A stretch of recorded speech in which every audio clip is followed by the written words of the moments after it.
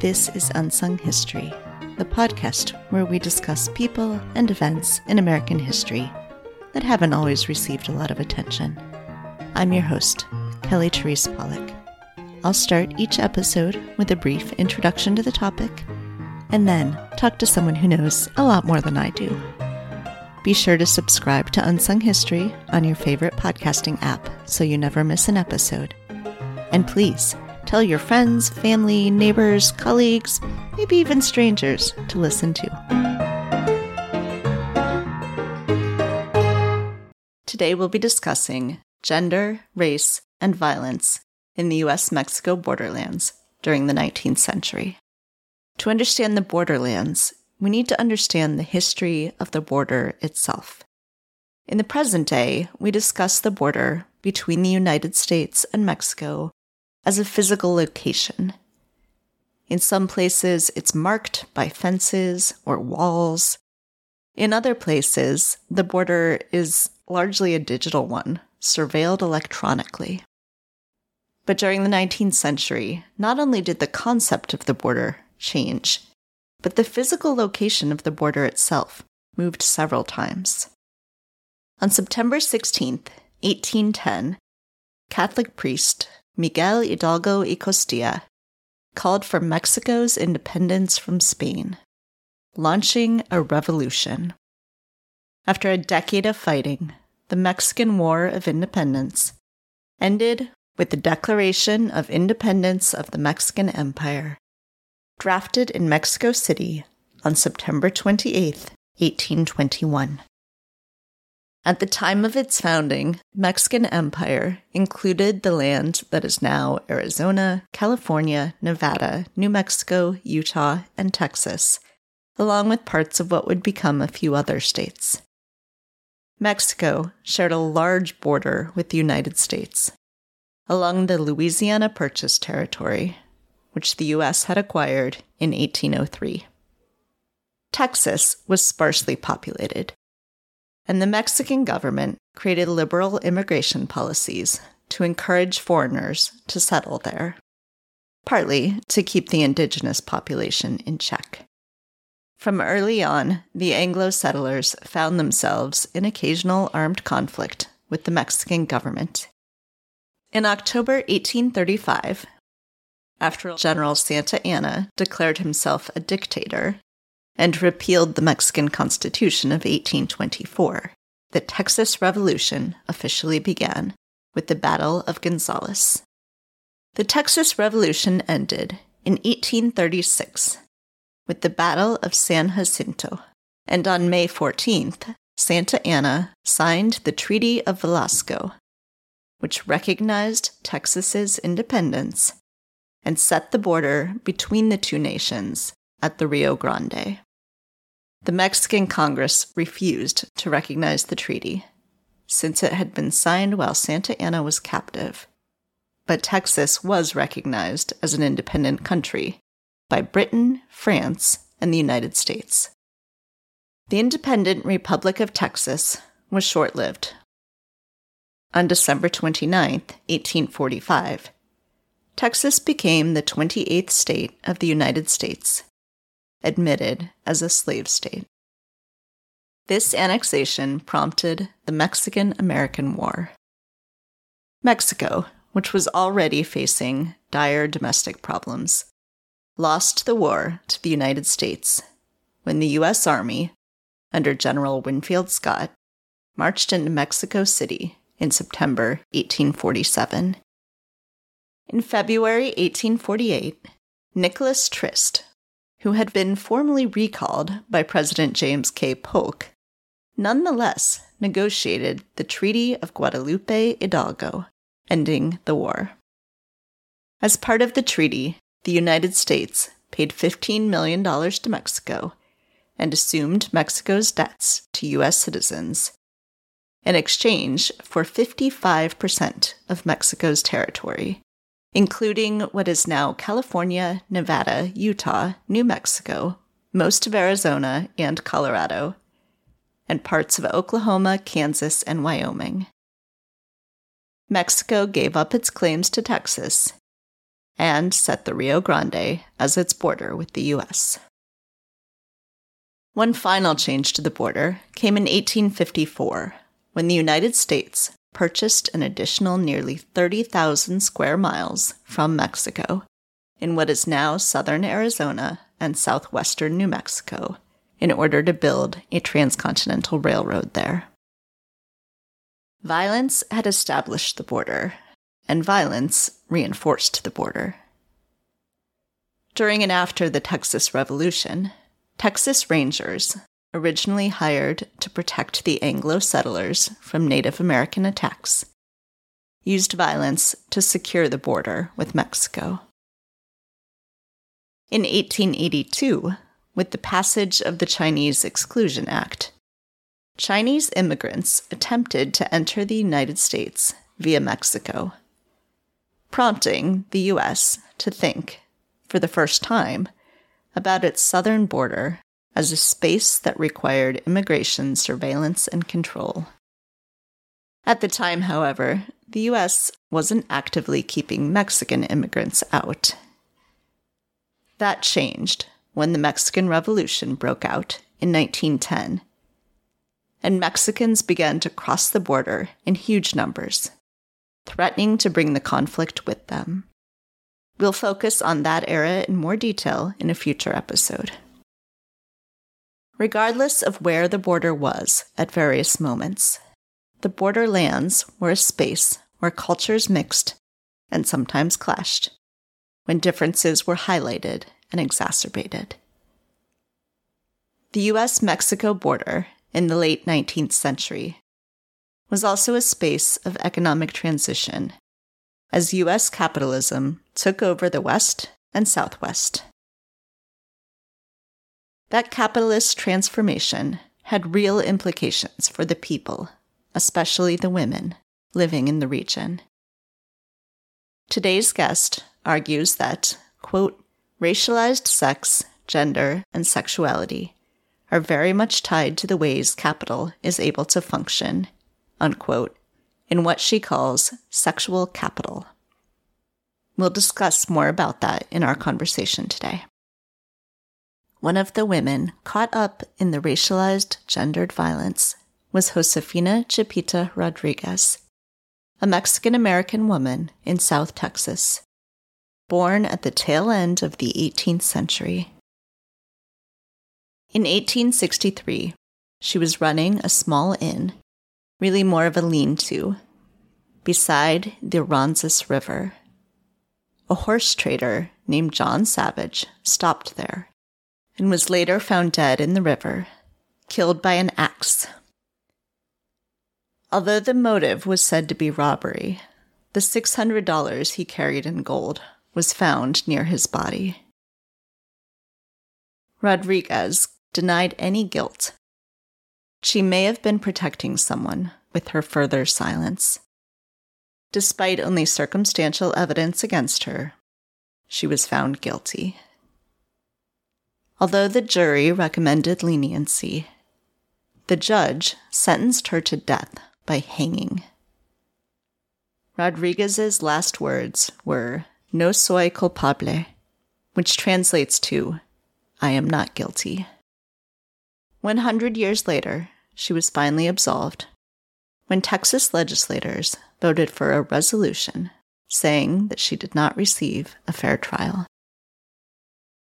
To help us understand more about sex, gender, race, and violence in the U.S.-Mexico borderlands during the 19th century, I'm speaking now with Dr. Bernardine Hernandez, Associate Professor of American Literary Studies at the University of New Mexico, and author of Border Bodies, Racialized Sexuality, Sexual Capital, and Violence in the 19th Century Borderlands.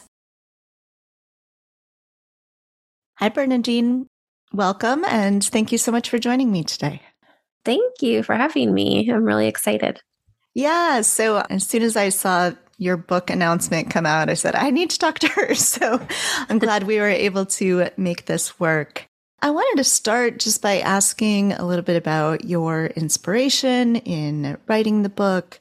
why you wanted to study 19th century borderlands and sex and sexual capital and bodies. Yeah, this is a great question to start with. So I think it's kind of two parts. And I say that because it's part personal and part academic. So my father was born and raised in El Paso. And so our family on my father's side was there. And I went between Albuquerque, New Mexico and El Paso and Juarez throughout my childhood. And it just became a really important space in my life. I didn't really realize it growing up, but then as I got older, I realized how important it was to be sort of binational in that type of way. And I understood the border as a very, very different space than my actual home that I was living in Albuquerque. And I didn't quite understand why. It was just very hectic all the time. There was a lot of military presence. And, the further along that I got into grad school, I knew that that was something that I wanted to make my career of. And so my advisor in grad school was Rosada Sanchez, who was one of the first Chicanas to be a professor in the academy. So she kind of paved the way for me in terms of thinking about all of these disparate parts together. She is an orthodox Marxist. And so I was trained by her as a Marxist and thinking about, how Marxism was maybe missing a certain conversation on women of color, particularly. And, me growing up kind of in the heyday of all of the femicidios and the disappearing women on the US-Mexico border, it all kind of just came together for me to be able to write the book Border Bodies and for me to be able to think together sex, capital, gender, and empire. Yeah. I'm going to come back to Borderlands in a little bit, but I want to talk a little bit about methodology and your type of analysis. So I interview a lot of historians on this show, and so people are sort of, I think, familiar with their methodology somewhat. But you are in an English department and you do literary history. And so I want to talk a little bit about what that means, what it is that your archives are that you're looking at, and sort of how you look at those and analyze them for the kind of research that you're doing. Yeah, I think I probably wanted to just be a historian from the get-go, but I ended up taking this literature route just because I really loved to read. And my program was an interdisciplinary program that also focused on cultural studies. And so we did a lot of theoretical work. There were a lot of people in my program that were doing public facing scholarship, that were not necessarily only reading literature to read literature. So I found it very, very fruitful to be in an interdisciplinary program in that way. So the way that I define literary studies or literary history is the history of literature and how it actually makes us who we are today. I think that there's so much that we could take from Frederick Jameson's kind of reading of the archive, right? And thinking about how literature and art basically really inform the way that we look at what we're doing as a society or what we're not doing as a society. And one of the things that Frederick Jameson said that has always stuck with me and has been really important for me to think about is that he said, he's looking at science fiction, and that's the big kind of wave right now is thinking about science fiction. And he says that the historical novel is the science fiction novel. And that really stuck with me to think, like, what does it mean for him to say that history is the future? And what does it mean for him to say that literary history is the future? And so I think that that's the way that I approach literary history, is thinking about it as us constantly repeating these kind of phases and giving us a look into what the future is going to look like and what our present is looking like. And I think it's just so important to be able to be a voracious reader in that type of way, to be able to look sideways, to look backwards, and to look forward. And that's kind of what I did in the book. It was really, really hard to find archives that focused on sexual history, that focused on sex at all, that focused on poor women and how they were having sex at that time. It was very, very hard to find those archives. So I think that I did what, Sadia Hartman talks about in one of her essays about the archive. And she says she reads between the silences. And that's exactly what I did. I looked at so many archives in this book. I am actually quite, not wanting to be a 19th century scholar anymore because I don't want to deal with the dead anymore. But the first archive that I really, really jumped into was chapter 4 of the book, which was the debt peonage chapter. And I just read all of these WPA stories, which, the Work Progress Administration was doing all of this work to be able to hire writers during the Great Depression, right? And so I just read all of these stories, and they were basically male-centered on debt peonage, but I found all of these like side periphery characters of women that were actually doing the work of debt peonage. And I thought, this is really interesting. And then I compared that with New Mexico Territorial, the New Mexico Supreme Court territory cases, and found that debt peonage was actually a thriving economic system in New Mexico, whereas scholars before had said that it was only an economic system in Mexico. So that was something really interesting to think about. And I actually started to see kind of the sexual implications of this economic system on women's bodies, particularly women of color's bodies. And so that archive was really vast and really kind of made me put things together that didn't really fit together. So I had to make my own puzzle out of it. And I, read that in relation to a bunch of these different GIA cases where it was showing how all of these men would take all of these different types of whatever it was, mercantile kind of like clothing or ropes or paper, whatever they were selling at that time. It would show all of the inventory that they had. But what was silent in that inventory was who actually made that inventory. And to trace it back to the women that were actually making that inventory, and to see that that inventory was then going down to Mexico, Chihuahua, and was going out into a transnational trade, which made it really, really interesting to think about how women's bodies were actually being utilized, and how, pushing up against the idea that the Southwest and the West weren't necessarily a capitalist place before the Transnational Continental Railroad. So I kind of made that intervention that it was these women's bodies that were the linchpins of capitalist production in the Southwest and the West, which really hasn't been made before. So that archive was just so vast and so great to deal with. But like I said, it wasn't I didn't know, I had to put the pieces together. There wasn't a really, specific line that the research took me in. And so I think that's how it was for all of the archives that I dealt with. That one was just like one specifically. I could go on probably for days and talk about the prostitute chapter that I did, and thinking about how I had to connect the dots on what was going on with prostitution during the turn of the century, but also how it was attached to immigration law, which we don't really kind of think about in that kind of way, right? And so it became this racialized sexual pathology that was mapped onto these women's bodies. And so all of my archives were not very apparent, and they were sporadic, and I had to really, really work hard to make them fit together.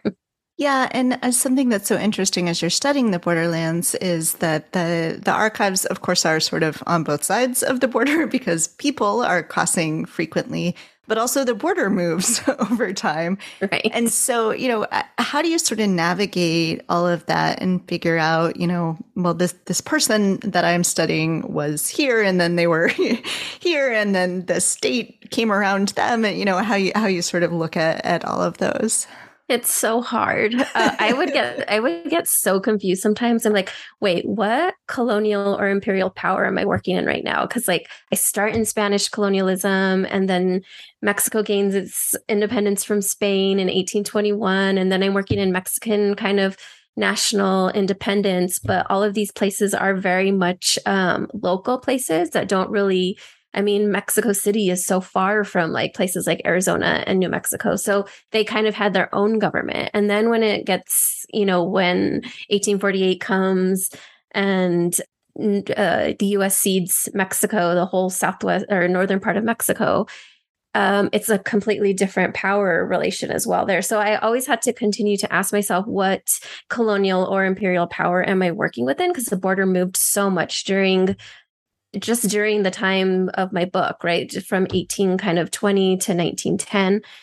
But I also had to track people down, like you said, on both sides of the border, which was, it required a linguistic dexterity for me to be actually bilingual. But people were actually writing a lot of Spanish newspapers in the US. And so it's this really interesting kind of, I don't know, I want to see whirlwind of languages and things that are happening on the border.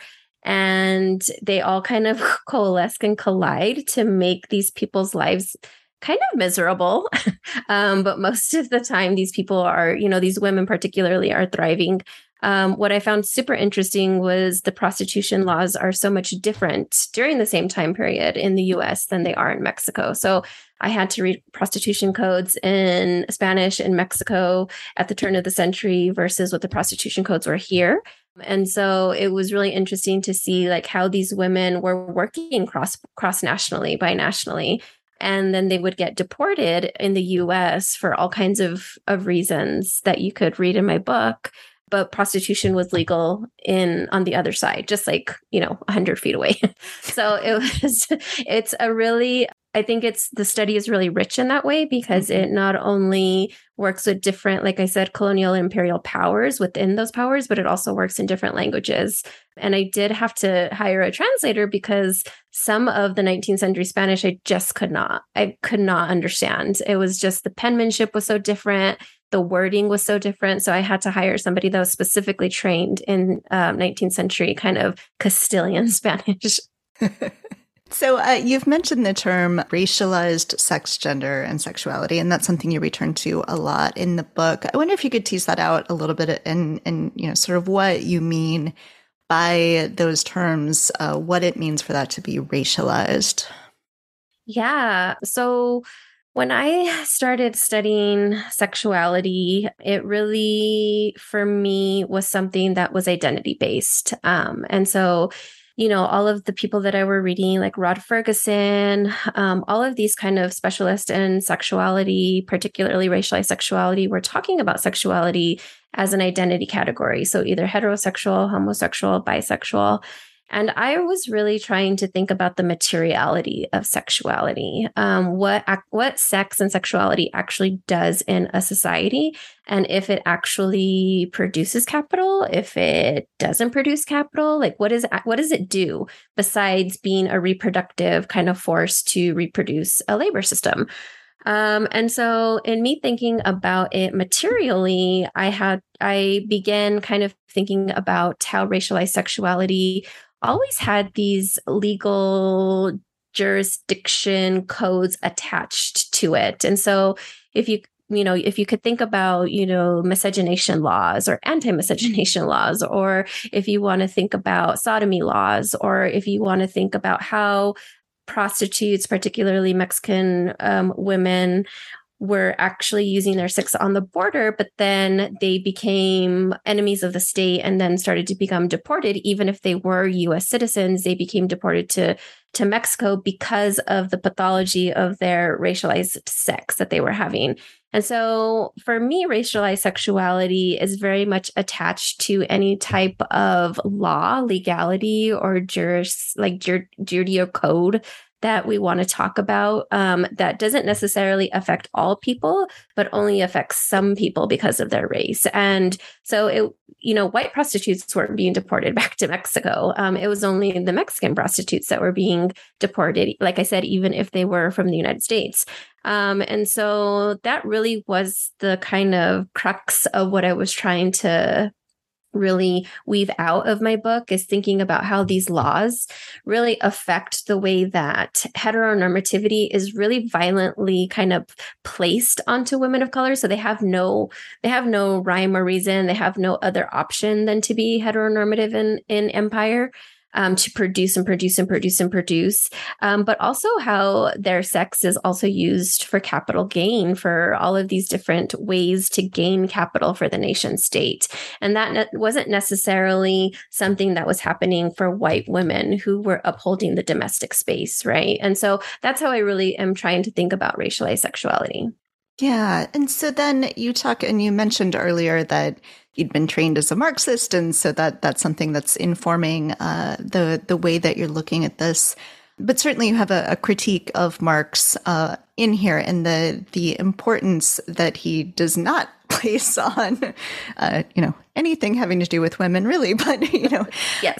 on sex and sexuality. And so I want to talk a little bit about that and kind of what that idea of sexual capital and the way that you're using it, and how that sort of leads to this capitalist transformation over time of this region. Yeah, Marx missed a lot. Poor Marx. We're always on his case, I know. But he really, what a amazing thinker beyond his time. But he did miss quite a lot in terms of what was happening in the Americas. And so I think that the term sexual capital, I found it within kind of the academy, but it was being talked about within sociology. And so I make a rather different intervention than sociologists who have conventionally theorized sexual capital. So I really do take cues from Lisa Lowe, Cedric Robinson, and Ike O'Day, who are really, working on what kind of racial capitalism means in this time period. And so when I was coining the term sexual capital, I had to figure out what it was not first. And so I read all of Mark's stuff, and I wanted to see how he was talking about sex. He really wasn't talking about sex at all, but he does talk about sex in relation to the prostitute in the Economic and Philosophic Manuscripts of 1844. And here he talks about the prostitute in two different ways. He says in one instance, he states that the prostitute becomes a piece of communal and common property. So this, she becomes a piece of property that everybody utilizes, kind of like a smart car, right? You go and you get the car and then you park it and then you leave.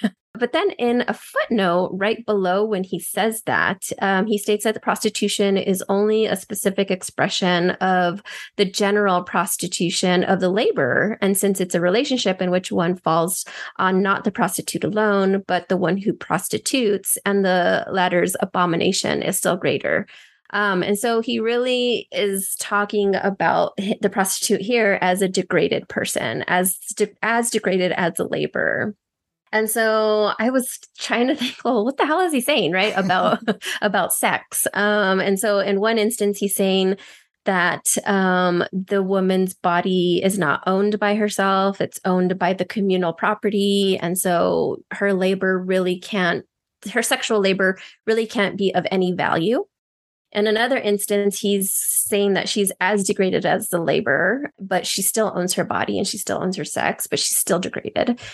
And basically what I gathered from what Marx is saying about sex is he's saying that sex is an exception to the labor theory of value. So he says that sex doesn't really do anything in a society. It's just sex. He really doesn't like sex. He doesn't talk about it.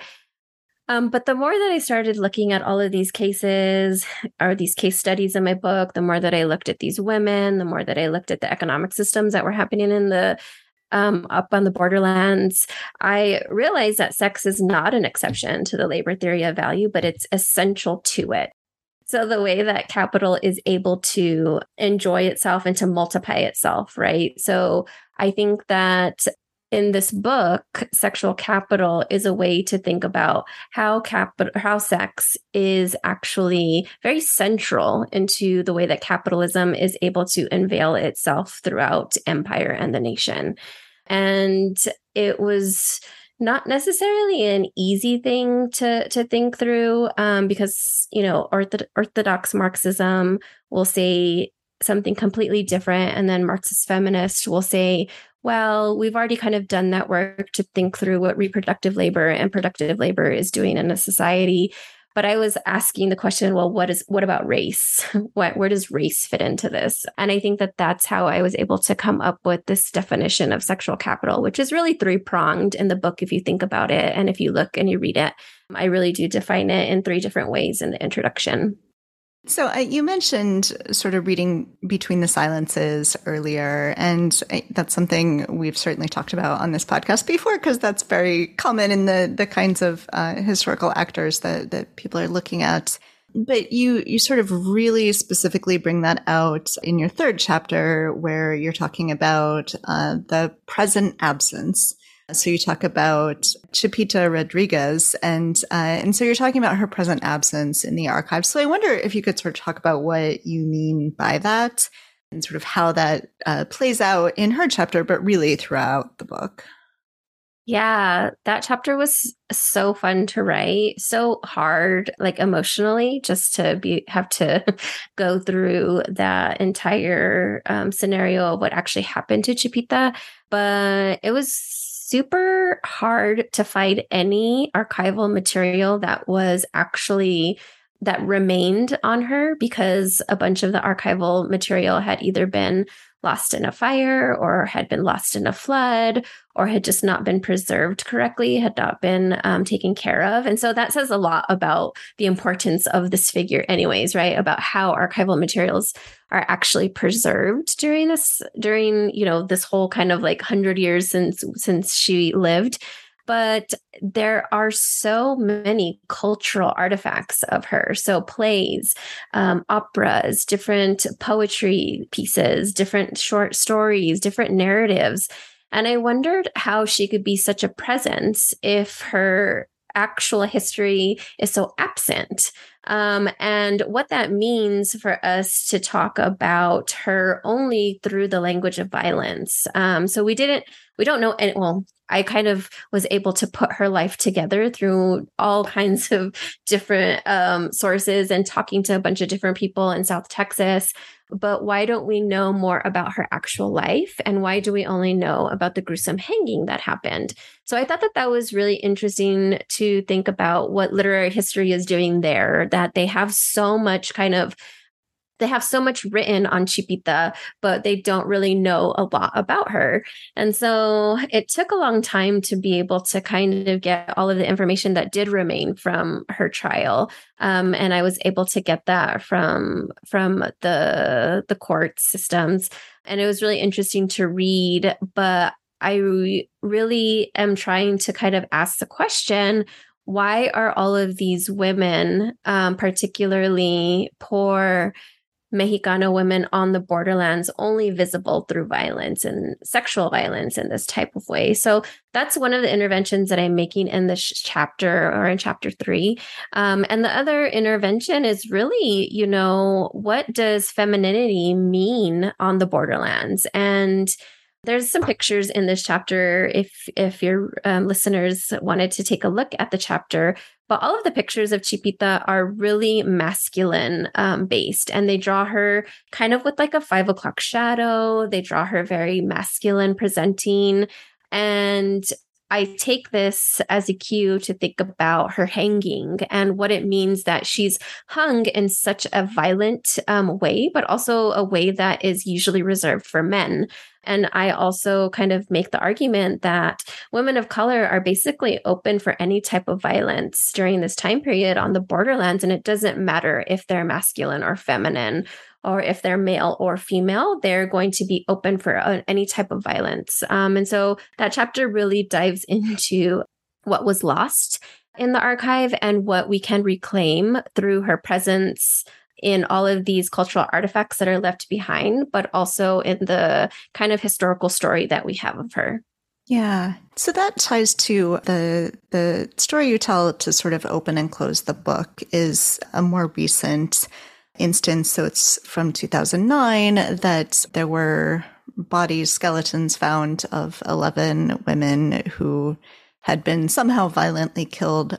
So I wanted to ask a little bit about why you start and end the book there, and what the sort of tie then is to the present, because we're talking about the 19th century or early 20th century, but there is a very clear through line to the present, and certainly the present moment.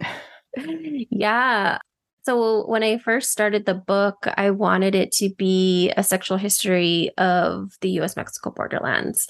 And I did a workshop in Northern California at Berkeley, and a bunch of senior Latino scholars came and gave me such great advice. They were so generous, and they really tried to get me to get out of that kind of thought process of there's this like through line that doesn't really change, right?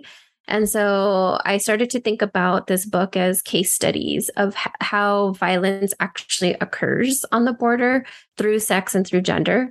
And so the book isn't necessarily trying to say that this has not changed, or this is the same Right. type of violence that happens throughout history, but just to say that these histories exist. And regardless of what type of imperial or colonial power that's actually happening, there's something about the US Mexico borderlands that is not like the US Canada borderlands, or not like any other type of border, right? So there's something specifically about these borderlands that make it violent for women of color. And so that's what I try and really suss out, is not trying to make a through line, but trying to say that these case studies are very much connected to each other in a certain type of way. So I start with the West Mesa murders because I'm from Albuquerque and I heard about them. I lived through them, in 2009. And I always had questions about why they were the women who had been found were being talked about as overly sexual and prostitutes. I, even in 2009, 20 years ago, I was not even in grad school yet. And I was still wondering, what did that have to do with them being murdered? What did that have to do with them not being able to feel safe or be safe in our community? And so that's something that really scared me because it was so close to home. And so I start with these 11 murders because the women's bones were found on KB Homes' lot. So KB Homes actually owned the lot that these women's bones were found on before they sold some of it to the city to make the memorial park that they have there now.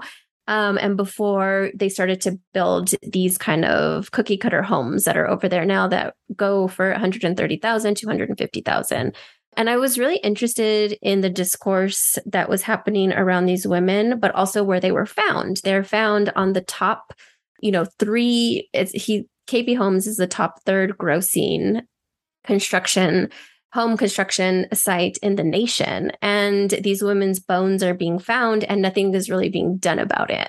It was very interesting for me to think about how these women were being tied through capital, not necessarily to capital, but through capital. And I start with these examples because I am thinking about the discourse of what is revolving around these women. So they're prostitutes, they're drug dealers, they're drug users.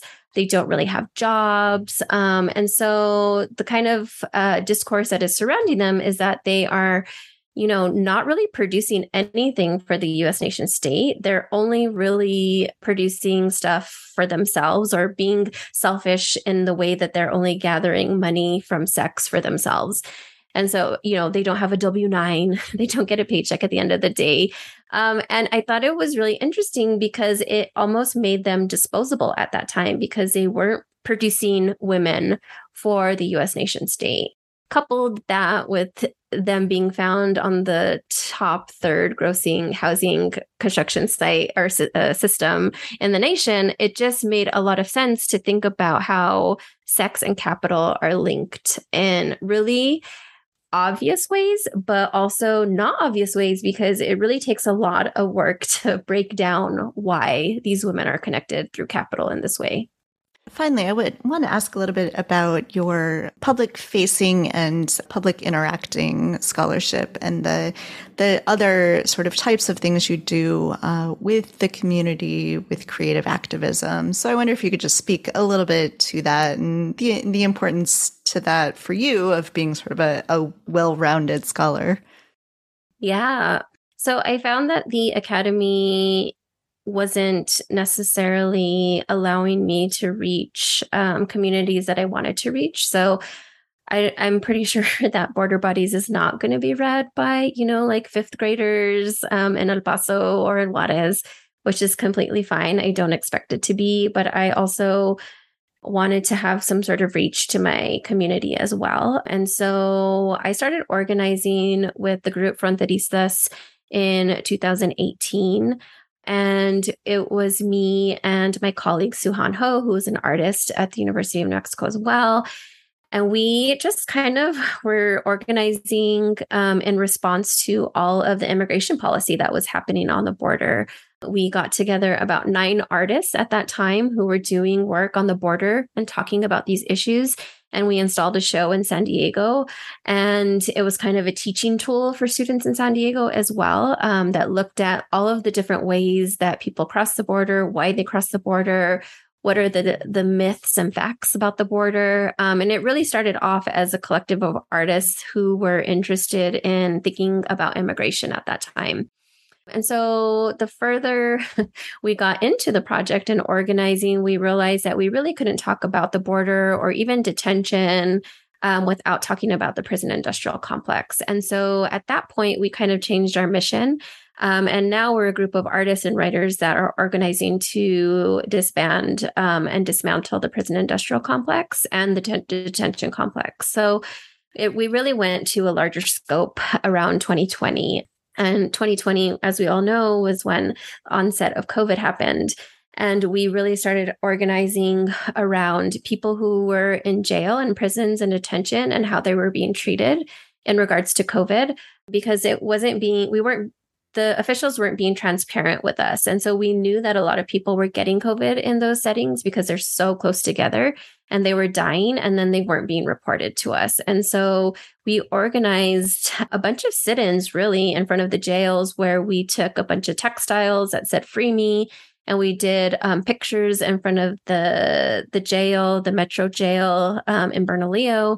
And we did it in front of the courthouses, and we did it in front of the state capitol in Santa Fe, where we just kind of sat there and we just had our signs up and we put them up on Facebook. We disseminated them kind of throughout all of the media that was here locally.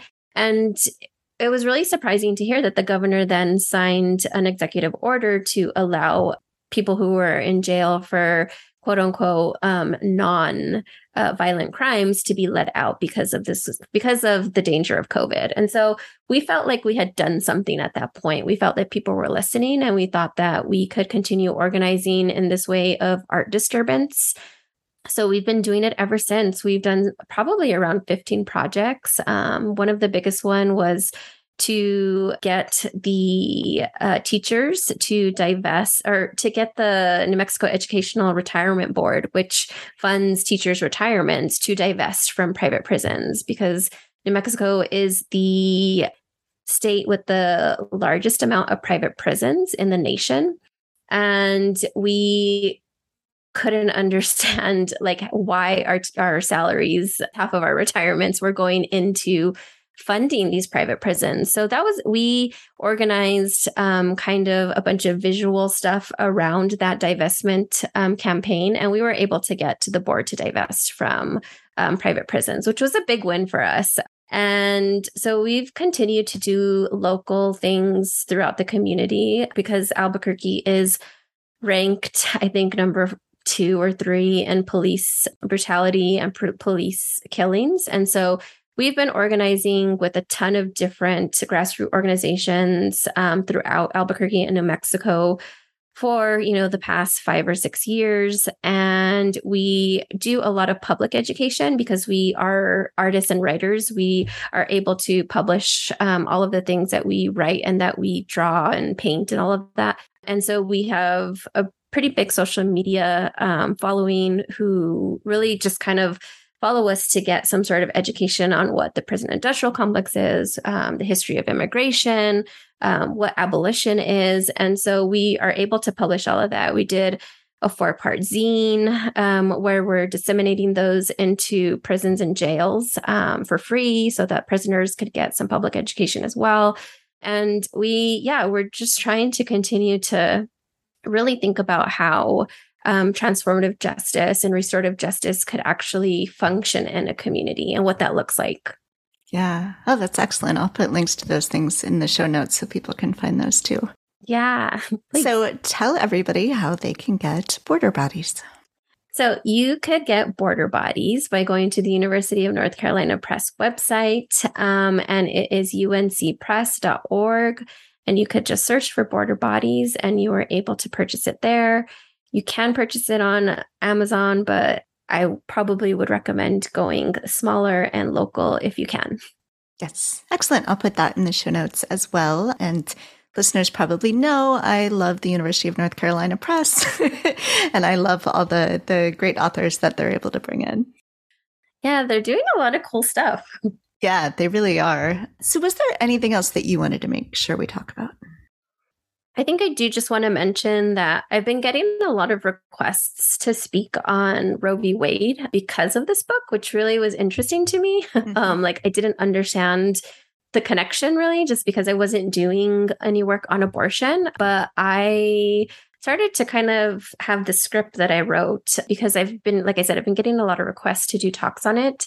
And I really did find a connection between the way that women of color's bodies had been utilized for the nation state and how that is not necessarily an anomaly during this time period. And so, I think Border Bodies came out on June 7th, and then the overturning of Roe v. Wade was on June 24th. And it really aligned in some kind of, horrible way. But I guess the question that a lot of people have been asking me is, as women of color, Black women, Indigenous women, trans, and gender nonconforming women or people, did we ever have complete bodily autonomy over ourselves to begin with? And the answer really is no. And I think that Border Bodies really exemplifies how women of color do not have control over their bodies through their sex in this really, really early time in the 19th century. And we just see that continuing to happen to this, horrible overturning of Roe v. Wade now.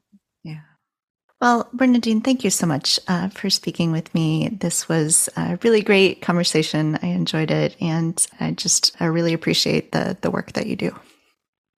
Thank you so much. I'm looking forward to hearing the episode. And yeah, thank you for getting in touch with me. Thanks for listening to Unsung History. You can find the sources used for this episode at unsunghistorypodcast.com. To the best of our knowledge, all audio and images used by Unsung History are in the public domain or are used with permission. You can find us on Twitter or Instagram at unsung__history or on Facebook at Unsung History Podcast. To contact us with questions or episode suggestions, please email Kelly at unsunghistorypodcast.com. If you enjoyed this podcast, please rate and review and tell your friends. MSW